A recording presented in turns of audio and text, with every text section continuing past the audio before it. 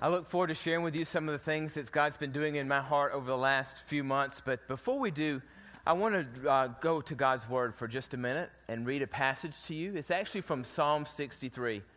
And as I read first few verses of this chapter to you, here's what I'd like for you to do.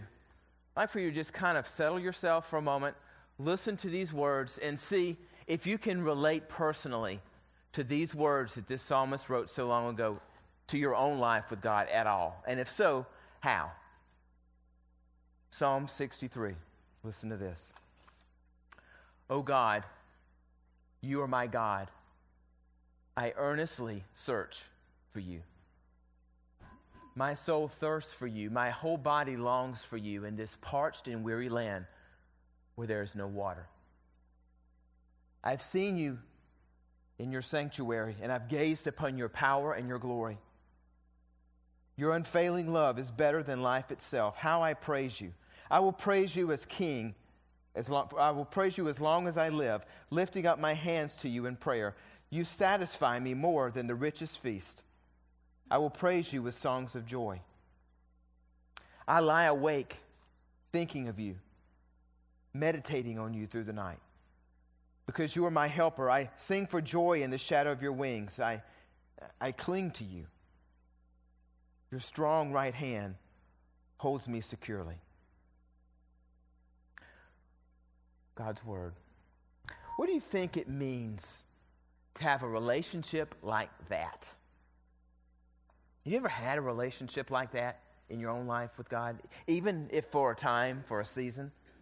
Does it even seem possible for you to have a relationship that sounds like that? I mean, the Bible says that it's possible, but yet perhaps you have, and I know so many people who have never been able to really experience this in their own day-to-day lives with God. Even including people who have been walking with God, say they have been a Christian for decades. Why is that? Why is it that some can have a relationship with Jesus like this, and others of us feel like we're kind of stuck in the desert, hoping to hear from God, hoping to understand what God maybe is saying through some path, but struggling through much of life to be able to do so? You know, when I started this sabbatical back in May, some of you know, because before I left I shared a little bit of this with you, I actually took the first week to go to a monastery, a Benedictine monastery in remote northern New Mexico, and just spend a week there. I'd never been to a monastery, never hung out with a monk before, didn't even know what that experience was going to be like, had no idea, but they invited me, encouraged me to stay there for a week to be able to hear from God, and that one experience, more than anything I can think of in a really long time, had a huge impact on my life. I saw something in these guys who were there that I had been looking for a really long time. I had been searching inside my heart for I didn't even know what I was looking for, if that makes any sense, but I was looking for something more in my relationship with God, and I felt like I couldn't find it, and I was frustrated. I had actually been feeling that way for 20 years, since my days in seminary and before, and not knowing how to find it, and even if it was possible. Yet that week, as I was with them and I was experiencing this rhythm of life that they lived, I felt closer to God, and I heard God speak to me more clearly than I have heard in years. This whole sabbatical, the purpose of this whole sabbatical was for me to get some answers to some of the questions that I was having in my heart. Some questions that I had been struggling with for a long time. How do you really have a relationship with God? Not just a token relationship where we do all the things that the Bible says we're supposed to do so that we are in right standing with God, but how do you know God? How do you walk with God in a way that's genuine, that's real, that changes you? How is it that some people, it seems like, have that who are Christians, and others struggle to find their way throughout much of their life? What's with these dry seasons that we tend to have sometimes? I went into sabbatical with those questions and really feeling like I needed some answers to those things, not just for my own life, but for others, because as a pastor, I've seen so many times people struggling, and I want to be able to help with that struggle. I don't want to see people trying to find God and not being able to do so. And so I thought, maybe if I take this summer and I study the lives of three people who I have learned from church history had these tremendous walks with God from centuries past that have had an impact on the life of the Christian church globally for a really, really long time. Maybe if I dig into their lives a little bit and study them and what made them tick and what their relationship with God was like, maybe I could figure out how to translate some of that into my life in 21st century America. And maybe even, I had this pipe dream, maybe I could even take some of those things and help give them to you so that you could figure out how is it that we can live this Christian life in busy, suburban America, 21st century, where everything's hitting us in all these different directions all the time, and hearing the still small voice of God sometimes just seems impossible. Are you with me? Can you relate to anything I'm saying right now? Okay, good. I was hoping so. I was hoping it wasn't just me. Do you feel sometimes that you're just being constantly pulled on by the world? Like the speed of life is way off from where you feel like it should be?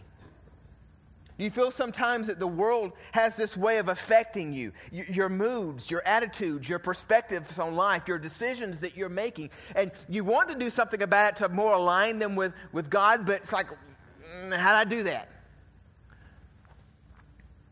Can a closer relationship with God really improve our lives, or does it just make them more packed, more full?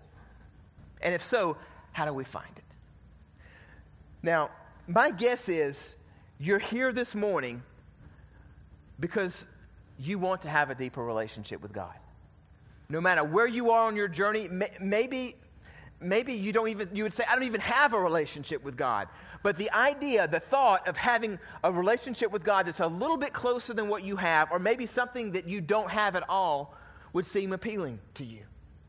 But maybe there's some of you who would be here today and would say, yeah, but David, I don't know that I want to pursue that kind of relationship. Many of us would, but maybe you're here today and you say, I don't know that I really want to pursue a relationship like that, Dave, because I don't even know if that kind of a relationship even is possible. I don't even know if God exists. And so, Dave, please don't ask me to start doing a bunch more religious rituals, all these things I'm supposed to do and build into my life to try to make myself more holy or religious or close to God, because I don't want more stuff in my life. And I get that. I totally understand. It's not that you're running from God. You just don't know if God is there, and if He is, how to find Him. Well, I want you to know, if that's your feeling, that I totally agree. Relationship is not about empty ritual. Not with any of us, with each other, and certainly not with the God who created us and loves us far more than we will ever on this earth be able to understand.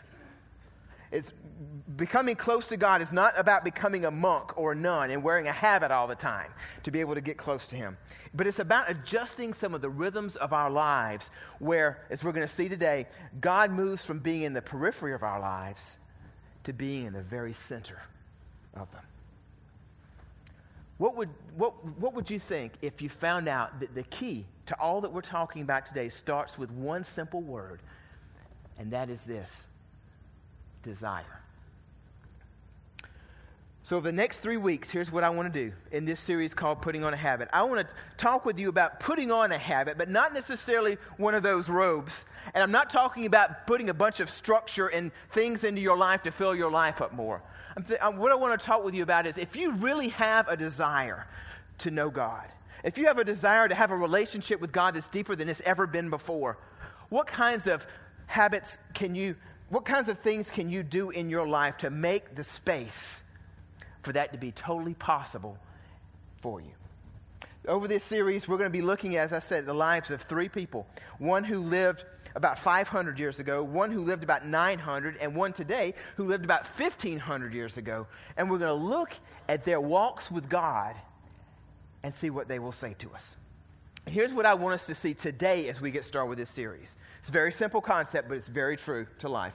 Life is the opportunity that we are all given to see if we desire to know God or to say no to Him. I'm going to say that again. Life is the opportunity that each one of us, for however many years we have on this planet, that we're given to see if we desire to know God truly or to say no to Him. Life's about a lot of things, right? There are a lot of things that make life what it is today. Life's about family and friends. Life for many of us is oftentimes about job and career and making a difference. It's a place where we can learn to love and learn to give of ourselves. But what if ultimately it's about God? What if all this is simply a place where God can come to know us truly, and we can see if we want to know Him? God leaves it up to you and me. We have the choice to decide if all this that we're experiencing every day is focused on Him, where He is in the center, and we come to know God personally, or we just go through the motions just as everyone else does on this planet day after day. I want you to know that if that desire is there in your heart, that God will meet you. And not only that, I would love nothing more in this life than to walk alongside you and help you find the source of that desire. But I'm going to stop for a minute, and I want to tell you a little bit about this guy who's the topic of this sermon today. It's a guy by the name of Benedict. How many of you have heard of a guy named Benedict of Nursia? Raise your hands. Any of you? Wow, there's actually a few hands that have gone up. I'm really excited. I figured none of you would even know who he is. Well, let me tell you a little bit about this guy's story. Benedict was a guy who was born around 480 AD, so a really long time ago in Italy. He was born to a Christian family in a very small town. He kind of lived a sheltered life, but he was able to go to a really good school, and he was a sharp young boy, according to history. He was very smart, very intelligent. He graduated from, I don't know what they called it back then, basically like high school today. He graduated from his studies in his local school, and his parents decided, hey, we're gonna send you off to Rome to further your education, to see what you can make of yourself, see how far you can stretch yourself. And I mean, he's a teenager. But they're sending him off to Rome by himself to go find his way, to expand his horizons, to learn everything that he can learn, and make something of himself in this world. He gets to Rome, and he is just in shock by what he sees. He sees in this big city a culture that is nothing like anything he's ever experienced in his life, where sin in as he recorded, was just running rampant. I saw people not living for God all around me. I saw people making horrible choices in their lives. And he said, everything in me was just disgusted by what I saw. And so history records that he decided, I can't take this anymore. This isn't the life my mama promised me. I'm out of here. He packs up his books and he leaves Rome. And he just starts going east of Rome. He goes about 30 miles east of Rome. He finds a cave out in a mountain somewhere, and he says, this is good enough for me, God. It's just you and me now. I'm staying here. Imagine the young idealism of this teenage boy, right? What is he thinking? How is he going to live? What is it? He didn't care. He's like, you know what, God? I am sick of all this stuff I'm seeing in this world. All I care about in this world is knowing you. That's it. We'll figure it out together. And so he starts living as a hermit in this cave. Teenage years, goes into his early, mid-20s, late 20s. Over the years, people start finding out about this young guy who's living in a cave east of Rome. And they start asking questions. And some people had run into him, and they had spent some time around him, and they were like, have you seen this guy Benedict out in the cave? He's like really close to God. He has this relationship with God. You can just kind of feel it. And people start gathering around this cave as time goes on, just hanging out around the cave, just wanting to see what he's going to say, what he's going to do, just trying to find the very thing that I was looking for. What is it, Benedict, that helps you walk with God like that? What is it that you have that's missing in my life? And people would just, these particularly young men, they would just come and just sit at his feet and just say, teach us whatever you need to teach us. We want what you have. So he starts talking about his walk with God and his life with God, and talks about the scriptures. And over time, they won't leave him alone. They just keep following around. He decides to start organizing them into little communities. And these communities become what is known today as monasteries. He actually started about a dozen of them around Italy, including the last one that he founded. My wife and son and I were actually able to visit ourselves. There's a monastery called Monte Cassino in eastern Italy. It is still in existence today, running. It has been running ever since the 6th century A.D. Men worshiping God, drawing close to God, and helping others find God there. The only time there was a break in that, from what I understand, was just around World War II, when the Allies bombed Monte Cassino to the ground because of some accidental misinformation the Allies received. We bombed it to the ground, but it quickly rose from the ashes, and now, even today, people come there to find God and worship God. It's an amazing story. And it all started with this young, idealistic teenage boy who thought, what if I just put Christ in the middle? What if I don't allow God to be just a little segment of my life that I kind of open up for a few minutes a day if I have time? What if I just slap him right in the middle and see what happens? And everything changed for him and everybody around him. Now, you might say, well, so what, Dave?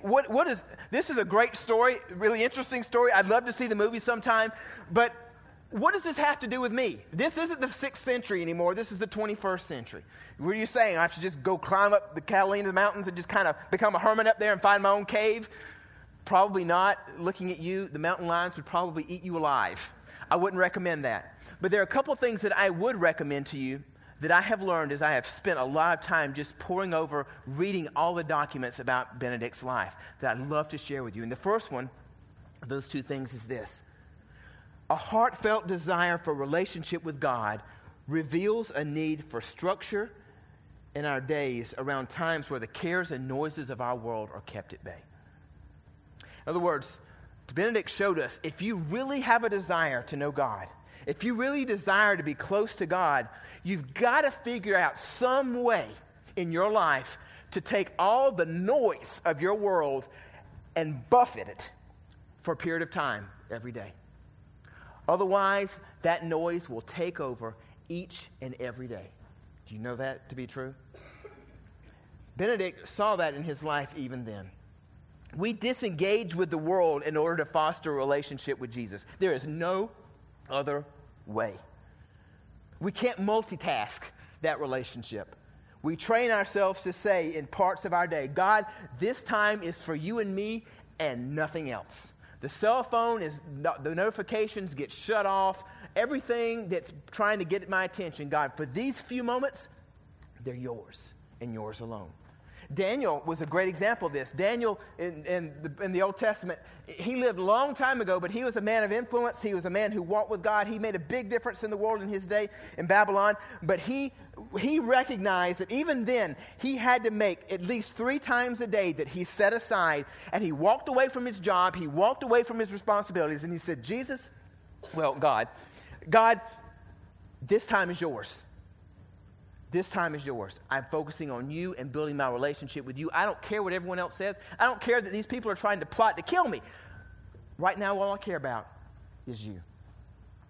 It's just like if you were some of you are married, some of you maybe aren't married, but you're in a dating relationship or you have been in the past. It's like going out on a date with someone that you're interested in or is interested in you, and you just, imagine, for example, me taking Teresa out on a date Friday night, and we're out, and I planned this really nice night out, and then I pull out my phone out of my pocket at the table, and I start checking emails, answering you guys in your emails that I need to catch up from this summer.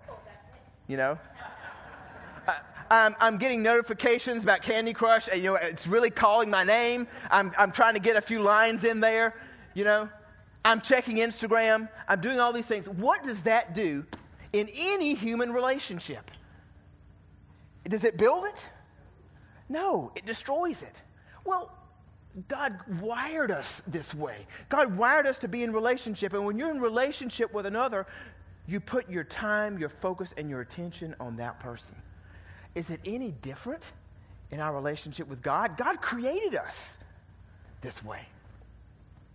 Let me tell you something this morning. If your relationship with God is limited to you squeezing him into the noise of your world and your schedule, you're going to be disappointed with your relationship with God.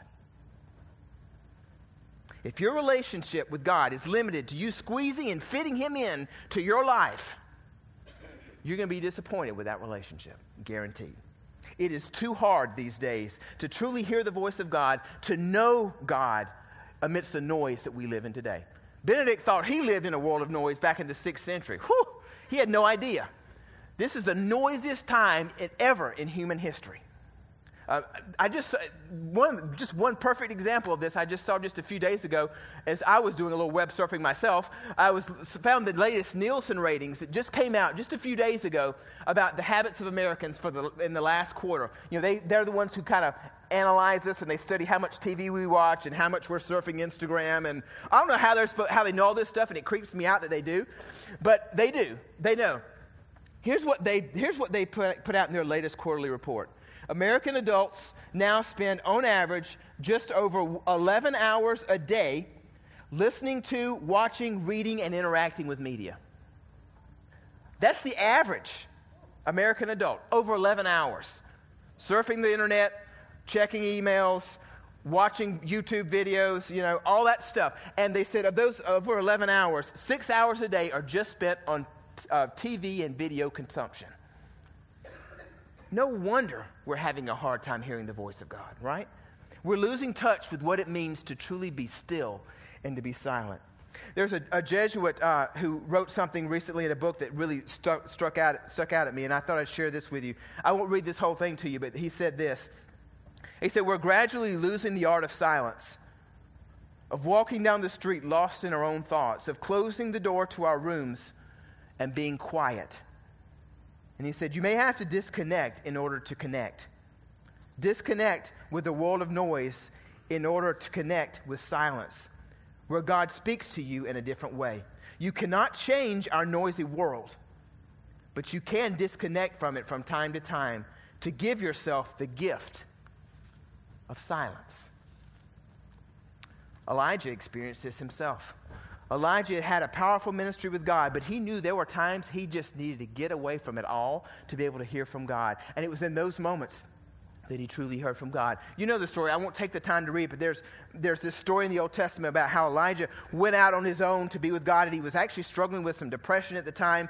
And he said, God, I just need to be with you. And it says that he heard God in a very still, small voice.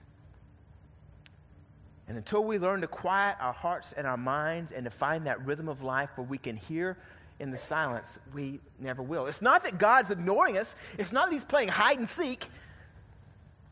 We just can't hear because the world is drowning out that still small voice. Psalm 46:10, be still to know that I am God. Benedict teaches us one other thing that I'll share with you this morning, and that's this. Deep relationships develop where there is stability and consistency over time. Deep relationships of any kind, they develop where there's stability and consistency over time. This isn't even just true to life with relationships. This is true in just about every aspect of our lives. I mean, if you want to learn a foreign language, how good do you think you're going to be at it if you never practice it consistently over time, right? Or if you want to learn an instrument, but you only kind of hit and miss, go to a practice lesson to learn more.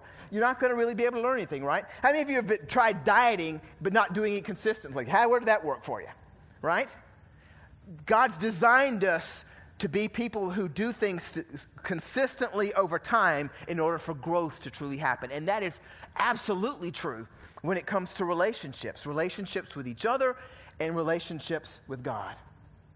John 15 talks about this. Debbie actually talked about this not too long ago in one of her messages. It's about this principle of abiding, which is a word which means to remain. In John 15 verses, I'll just read to you verses 4 and 5. Listen to what Jesus said to the people who were gathered around him about this. He said, remain in me and I will remain in you. You remain in me, and I will remain in you. And then it says, no branch can bear fruit by itself. It must remain in the vine. Neither can you bear fruit unless you remain in me. I am the vine, you are the branches. If a man remains in me and I in him, he will bear much fruit. But apart from me, you can do nothing. Do you see what Jesus is saying here? He's not saying it's about doing the list. It's not about checking off all the things I'm supposed to do to make God happy. He's saying, unless you remain in Jesus' presence, you'll never experience what it means to truly have life, to truly have fulfillment, to truly be used in a way that impacts others. That word abide, actually I looked it up in the dictionary. It says, to continue without fading or being lost. To continue without fading or being lost. That's what God wants in his relationship to you. It isn't a superficial relationship. It isn't an on-again, off-again relationship where you're doing 5 minutes in the Bible and then you're all good. It's not about the task. It's about the relationship, right? Pastor John Piper said this about abiding. He says, abiding proves whether the attachment to the vine, Christ, is coursing with life or is merely artificial and external. And when you have this abiding kind of relationship I'm talking about here, notice what it says in verse 8 of John 15. It says, when you have that, when you're abiding and you're remaining like that over time, consistently over time, people notice. It's not because you're walking around with a habit on, saying how religious I am. It's like it was in the life of Benedict. You can't be in the presence of God consistently and not have an impact on everyone who's around you. It just happens. Finding a stable, consistent rhythm is what paves the way. And Benedict taught his brothers, this is the language he used. He said it in Latin, ora et labora, which means pray and work. He said, don't just say, okay, here's my time with God today, and then I'm going to do everything else.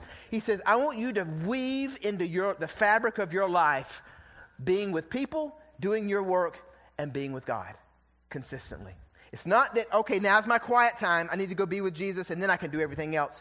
He says, build it into your life where you're spending moments in the middle of your day with God, focus entirely on him, and then you drift back into work, and then you drift back into your relationship with Jesus, and then you drift back to work. He says that rhythm of life will help you not only stay connected to the world around you, but it also keeps you connected in a real way to the living God. And here's what it's done for. This is actually a practice that he didn't come up with. This was actually a practice of the early church. When you look back at the Gospels, when you look back in the book of Acts, what you see are the disciples were practicing this very thing. When you pay attention now as you're reading the Gospels in the book of Acts, you'll see this phrase at the beginning of many of the passages of Scripture. You'll see it'll say something like, it was the 3rd hour of the day, and they were gathered to pray. It was the 9th hour, and they were gathered together and worshiping God.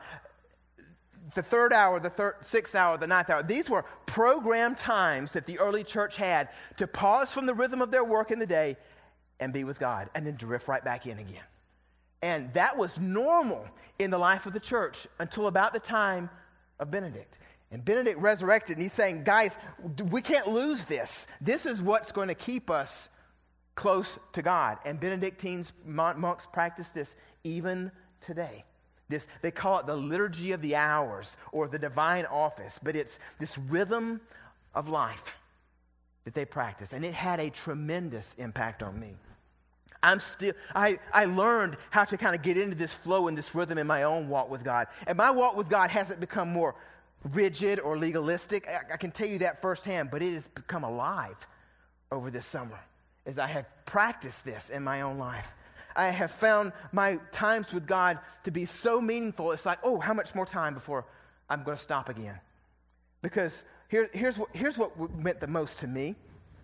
I didn't realize this about myself, but so oftentimes in my day, and maybe this is true in your day, We get in the midst of doing all these things, and we don't realize the impact the culture is having on us in that moment. We don't realize how it's impacting our mood, how it's impacting our attitudes about other people, how it's influencing everything about the decisions we're making.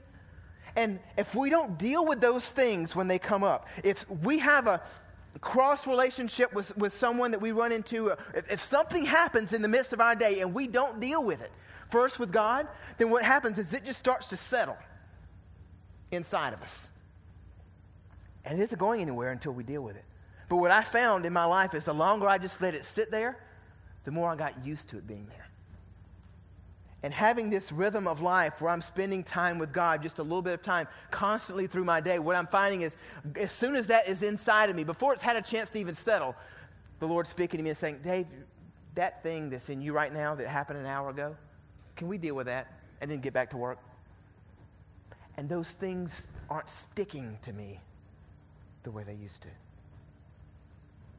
I would love nothing more than to help you explore what this might look like in your life, what it would look like to have a new rhythm to your day, a new rhythm to your life where God isn't compartmentalized over here in the corner the first 5 minutes of your day when you're tired and you're half asleep, but to just be woven in to the fabric of your life.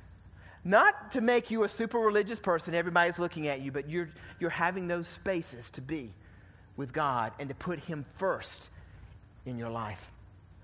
Benedict's example led to so many people around the world experiencing a dynamic relationship with God again. And he taught us that it all starts with desire. With desire. What if life isn't about what we've made it to be? What if life isn't just about the job and the career and raising a family and being successful, although those are great things? What if it all boils down to relationships?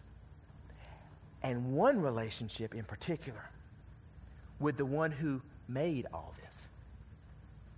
An opportunity for you to come to realize if you desire to be with Him or not. God wants to have a relationship with you, I promise you, but God will never push His way into your life. The imagery we see from Revelation chapter 3 is God knocking on the door of our heart. He doesn't force His way in. He doesn't barge through the door. Many times in my life, I think now I can look back and see God was just in the corner waiting to have that relationship with me that would have solved all my problems if I would have let Him in, let Him into the center. Relationship isn't about the checklist. It's not. It's not about the shoulds. Yes, our relationship with God is built on prayer. Yes, it's built on time in the Word. Yes, it's built on these things, but it's not about the task. It's about the relationship through the task. If you desire this in your life, you can find it. I promise you. God made a point throughout the Bible to make sure we got that message really, really clear. You see that message in Deuteronomy 4:29 where God says, if you look for me, I promise you, you'll find me. He said it again in the book of James. He said it in Jeremiah 29. Jeremiah 29 is this beautiful picture these beautiful verses that we've held on to, but we don't always see the picture around it, where these Jewish people were in Babylon, they were slaves, and they were just frustrated. They're like, where's God? Is there a God? And God speaks to them in that moment. And He says, in these moments, if you pray, I'm listening. And then He said, if you look for me wholeheartedly, you will find me. Not maybe. You will find me. I will be found by you, says the Lord. Proverbs 8:17, God says this, I love all who love me. Those who search will surely find me. God's not playing a game of hide and seek with you or with any of us. But He isn't going to force His way into your life. He loves you too much to do that. The question really is, are you willing? Do you have that desire? That desire to not just know about God, but I mean really know God. To have a relationship that is so amazing that it just rocks your whole life. Do you have that desire to let your Creator know you and you know your Creator like that? By the time I left that monastery, I knew back in May my life was not going to be the same again. It was clear to me. It was one of those watershed moments in your life that you just walk away thinking, oh, wow, that was something. And God has been slowly in my life over this last summer changing so many things about me. One of the things that means the most to me, though, is this bracelet that I'm wearing right now. And I don't know if you can see it. It's actually a bracelet that a guy by the name of Amos gave me back in May when I was at that monastery. He was a guy about my age. He runs a really big tech company in the Midwest, but he had taken a few days to break away from it and just be with God. And he was a Catholic, and he gave me this bracelet, and it's got Benedict on it. And he said, he knew that by the time I was leaving, that I was going to make the vows of Benedict, which are the vows to live into this rhythm of life where Jesus is at the center and everything else gets second place.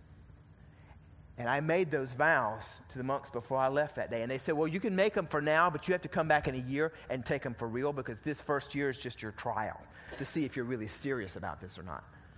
I love that. But Amos gave me this bracelet to remind me of what's really first now. It's not all the other stuff that I used to put so high in priority in my life. My priority, my first priority right now is Jesus. And I hope you will find that same thing yourself. That still small voice that pursued Elijah has been whispering to you all of your life. Sure, you can avoid it. You can allow the noise of the world to drown it out. But do you really want to? What I want for you is that you could find this relationship that I have found. I'm not even interested, for those of you who are here today and you say, yeah, but Dave, I'm not a Christian. I don't care. I'm not really concerned right now if you're a Christian or not. I'm not even interested in trying to make you a Christian. What I would love to ask of you, though, today is this. If there's a possibility that God is real, what would it look like for you to pursue that relationship and just see what happens? To say, God, I don't know if you're real. I don't know if I believe all this stuff that Pastor Dave and these church people have been talking about, but God, I want to know if you're real, and if you're real, I want you in my life. I don't want some casual, religious kind of relationship with a bunch of do's and don'ts. I want it to be focused on a relationship with you. And so, God, I'm going to make some space in my life, and I'm going to put you first and see what happens. Give it a shot. See what God does in your life. And remember this, it all starts with desire. All of this that we're talking about, if there's no desire, it's not going to happen. God wants to be in your life, and He wants you to want it even more. Would you pray with me? Heavenly Father, I thank you for this opportunity today to unpack Psalm 63 and more. Lord, I thank you for what you've done in my heart over these last number of months. I know that this isn't the end. This is just the beginning of a newer, richer walk with you that I have enjoyed so much this summer. God, I pray that same thing for each and every person who is in this room, those who are listening online. Lord, I know some people here have never had a relationship with you and don't even get what that looks like. But God, I pray that you would continue to pursue and that desire would be built in their hearts. Lord, for many of us, we have gone through these seasons, these cycles for years where we have these mountaintop experiences with you when we feel your presence and we sense you're working in our lives and everything's great. And then before we turn around, all of a sudden we're in this dry desert place where we don't feel like we even can sense that you're there or know that you're there. And all these doubts come back. Lord, help us to find a new rhythm. Help us to discover how to not go from mountain peak to valley, but instead to soar with you consistently over time. And may that have an impact not just in our lives, but in the lives of all those around us that we love, who we want to have the same experience. Lord Jesus, we say to you today, we love you, and you are first. Nothing else. In Jesus' name, amen.